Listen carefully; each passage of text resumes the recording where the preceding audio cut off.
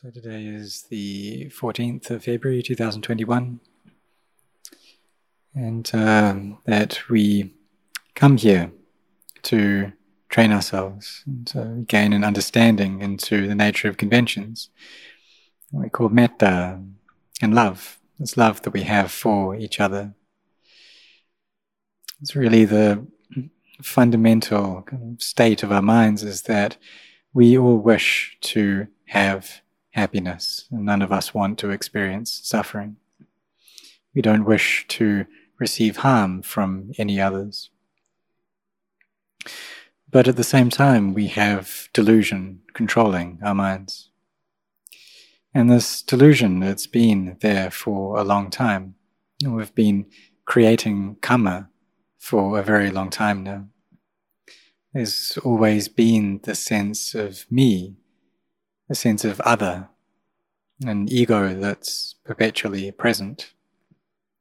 In everything that we do, it's for the sake of me and getting things. And this pushes us into causing each other harm. So if we have a love for ourselves, but that love is too great, then this can cause harm. And especially if that love, it's not within the bounds of sila dhamma, it's not within the constraints of morality. So the Buddha taught that we need to bring this love within these bounds of sila dhamma. And both the love that we have for ourselves and the love that we have for others. So in the tenets of Buddhism, the metta that we have, the love that we have, it needs to be a moral kind of love, one that's founded in goodness. And so we use this morality to abandon a sense of self. And through doing that, we can reach a metta, a loving kindness that's pure. And if we're going to talk about a metta that's higher than that, then what comes from sila, that arises from samadhi. But if we haven't yet reached that point in our practice, then we still need to train ourselves. We need to see the drawbacks in having a mind that is tied up with selfishness, with a mind that is always doing things for me. So in order to go against this, we must train ourselves in being generous and sacrificing. We can give both our time and also the wealth that we have, and give this to other people. And this gives us merit in return. So this merit is a fullness of heart and inner joy. And when we do it, then we understand that reality of merit, that it is this inner goodness, this inner grace of heart. And when we do this, then we gain happiness. Because this upadana, this attachment, is usually there binding over our hearts. And when we get any wealth, we instantly cling on to that. And perhaps we don't know how to give that away in the right manner. We don't know how to use our money well. And this just leads us to destruction, to bad things. So if we use our money and spend that on gambling, on alcohol, on drugs, for instance, this takes us along the path to feeling ill at ease, feeling aggravated discomfort. And perhaps people obtain their money too easily in a way that goes against right view. They get their wealth through wrong view. Some people may be very famous, like athletes, for example, may have a lot of skills, very highly developed skills, and gain great wealth. But if they don't know how to use that wealth in a way that is beneficial, perhaps they don't have any religion that they believe in and they abide by, then they'll use that wealth in a way that causes harm. But for those who have intelligence, they'll know how to use their money in a good way, in a way that gives benefit to themselves and also to others. And they give it to people who are disabled, those who are poor, and give it away to charity, to different forms of aid.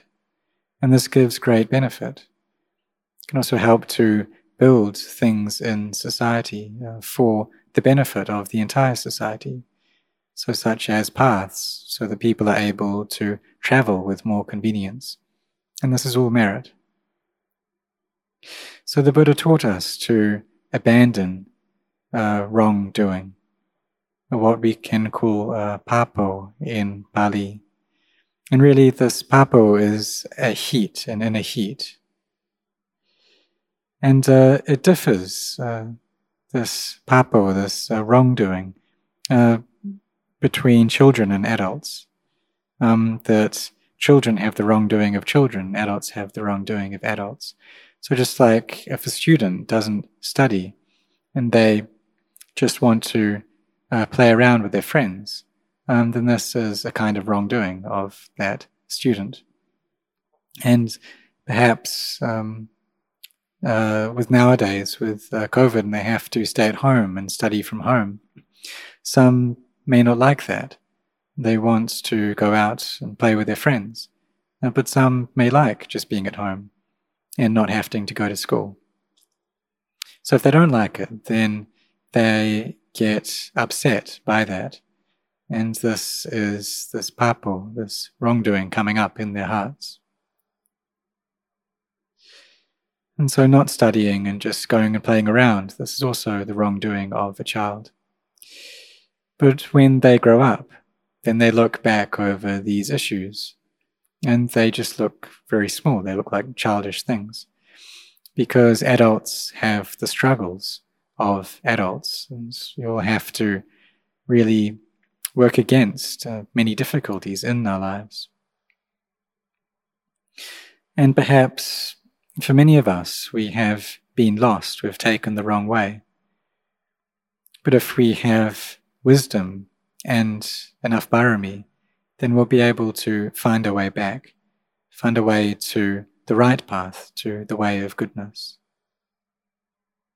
We see that there's just no use in wasting our time on frivolous things. And so we come back to study the Dhamma. So this abandoning wrongdoing, it's our acts of body, speech, and mind. But it's not the case that just because we're intent on abandoning these things, we'll instantly be able to let them go. Just like an alcoholic who's really strongly addicted to their drink, they probably won't be able to just give that up in one go. But what they should do, if they can't, is to drink less frequently and a lesser amount. This wrongdoing, it arises through our actions, its way of body and speech, and this creates karma.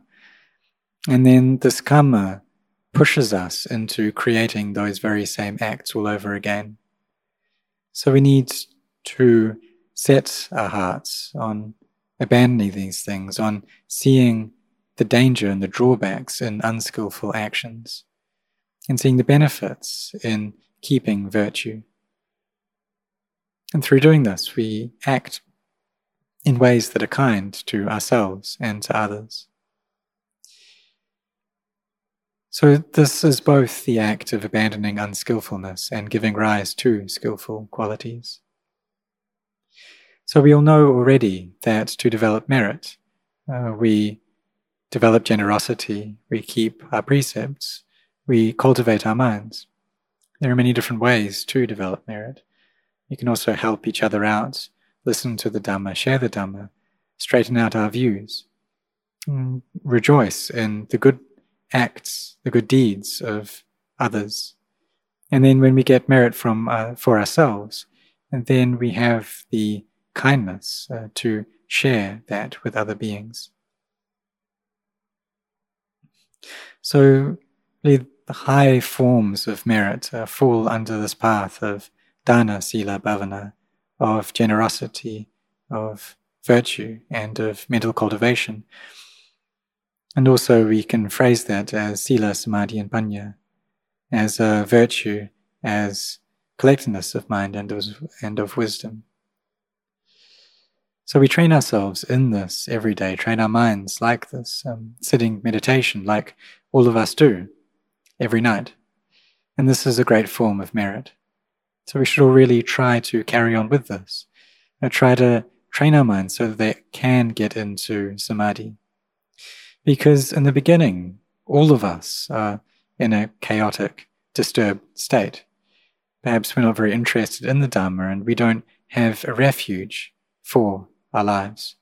So we need to find that refuge until we gain a good understanding of it, until we see that not keeping virtue really aggravates the heart, makes it very hot and bothered. So then we come to study. We come to maybe read the scriptures, perhaps the Satipatthana Sutta. And the way that this is written out is very straight and clear. But it's just that our minds are not straight or clear. They're all stirred up. And so we don't yet get a clear understanding of what it's about. But if we read through that and try to follow its teachings, really what it's just pointing to is having mindfulness, that we maintain our awareness of the body, of the breath, no matter what posture we're in. We're mindful of that. When we're speaking, when we're thinking, we have mindfulness there. And we do this every single day. We can also use the mantras of Buddha, Dhammo, and Sangho along with that, and keep these mantras as a post for our hearts to be tied to. Because if we don't have any foundation, we don't have any post to tie our minds up to, then whenever they experience any sense impression, they'll just run after that. Could draw a comparison to a cow that's close to a rice paddy. And if we don't tie up that cow, if we don't use rope to tie it up to a post, then it's going to just be drawn to that field, because there's no owner of that field there to protect it. And rice is the food of a cow. So just naturally, that cow will go to eat all of the grains there. But if we tie it to a post, then when it tries to walk there, this rope will be tugging at it, stopping it from getting there. And the cow doesn't have the wisdom to untie it itself. It just tries to use brute strength. So if that post isn't firmly stuck there, then the cow will be able to pull it over and get into the rice paddy just the same. But if we drive that post firmly into the ground and tie the cow to it, then it'll be held. It won't be able to get into the paddy. So what this means is to keep our minds and our recollection here within these four foundations of mindfulness, over the body, over the feelings, over the mind, over Dhamma. And these become the posts for our hearts.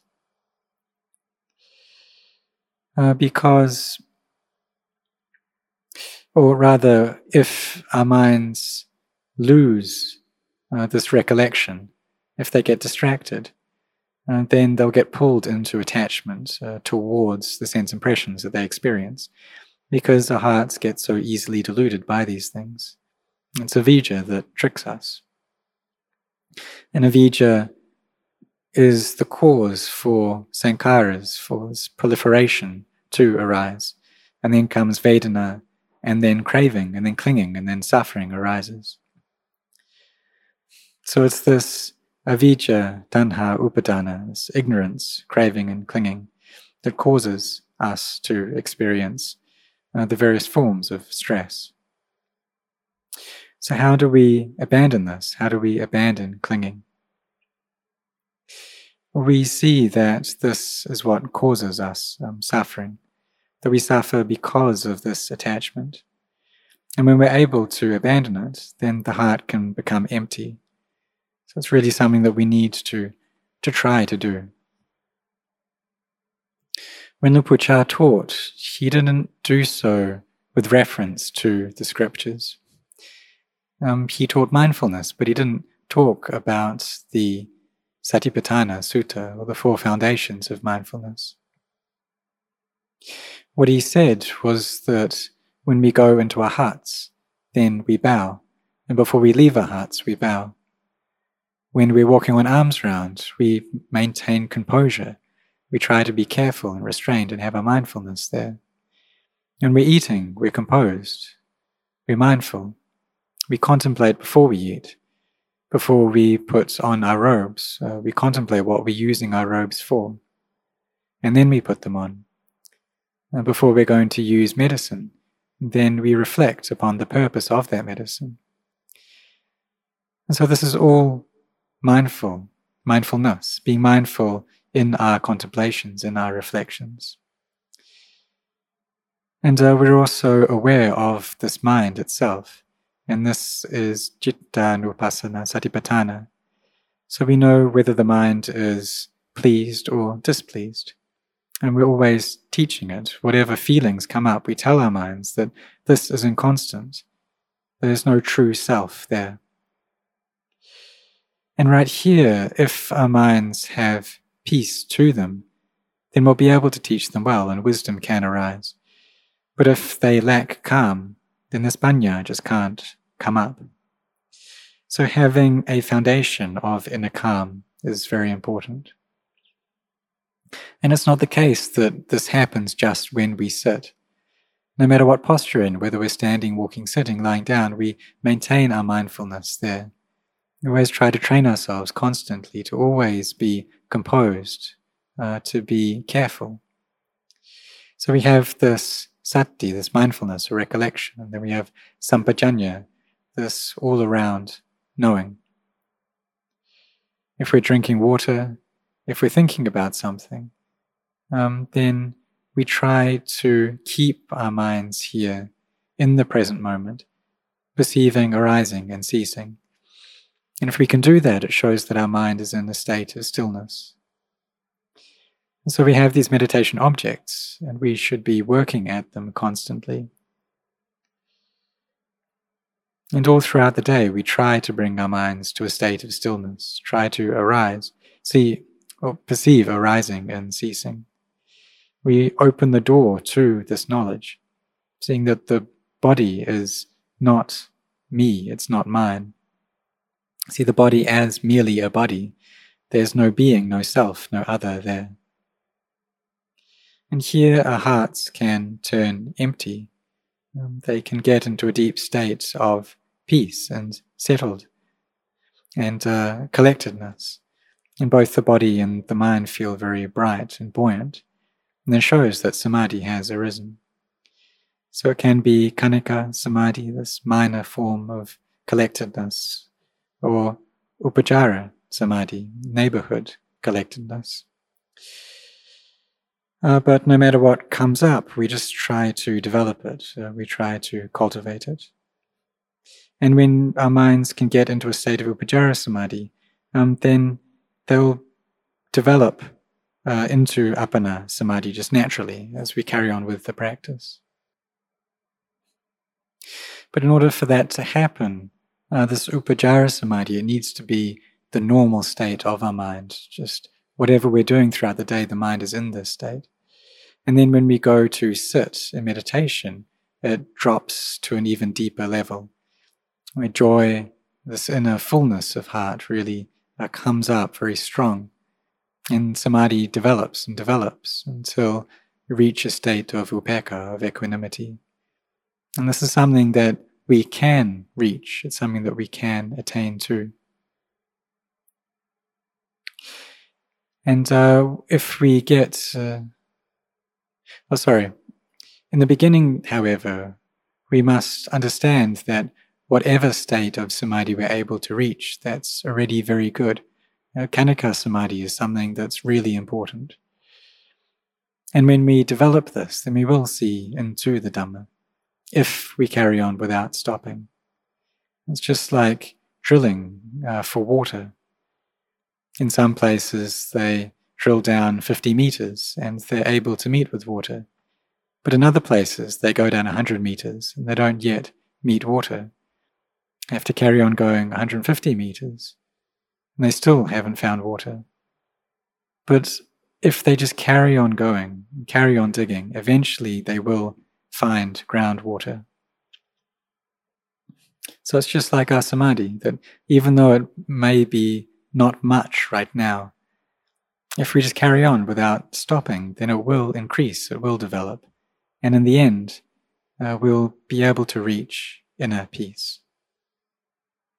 And then when our minds are in that state, perhaps we listen to the Dhamma and be able to perceive all things as just being conventions, that really there's no color, there's no name to these things. They're all just elements that exist in their own nature. When we gain this understanding with clarity that all things are empty, then we also see that the self just arises from our mind's proliferation. But when the mind is peaceful, we see that really all things are empty. There's no me, there's no other there. We perceive this emptiness within our own hearts, and we see the Dhamma in this way. So when we cultivate our minds, we also bring up metta, this loving kindness. But this metta needs to be within the bounds of sila. And when we keep sila, that shows that we have metta. So we carry on trying like this. And it's natural for a lot of people in the world that their love is tied up with their likes, with their preferences, with their wishes. But here we must be very cautious, because if we have metta that's bound up with attachment and we don't get what we want, then that love can very quickly turn into anger. We have kindness or love for others, but if they do something that we don't like, if we don't get our wishes, then instantly anger comes up. So we really need to be cautious around this. We need to see that this training of bringing our minds into a settled, firm state is something that's very important. So we should all try to do this, to train our minds, to bring skillfulness to completion. And when kusala comes up in a full state, then the mind will turn bright. And this is the path that leads us to seeing anicca, dukkha, anatta, and constancy, stress, and not self. That we establish our minds in the body, in feelings, in the mind, in the Dhamma. And this is the post that we tie our minds to. And we do need to have something there to tie our minds to. This rope is mindfulness, and the cow we can refer to as the mind. Another way of talking about it is to watch over ourselves, to watch over our mind, to bring up this puru, this inner knowing, the one who knows. And in this way, the cow isn't able to wander into the rice paddy and eat everything there, because there's this inner nature of knowing that's taking care of the heart. And with this, if our minds go and attach to anything, we can teach ourselves, don't attach to it, and here wisdom will come up. And the mind gains purity little by little. And so this is the very kind of heart of the teachings of the Buddha. So may all of you, whether you are monastics or laity, be intent on training yourselves in this way.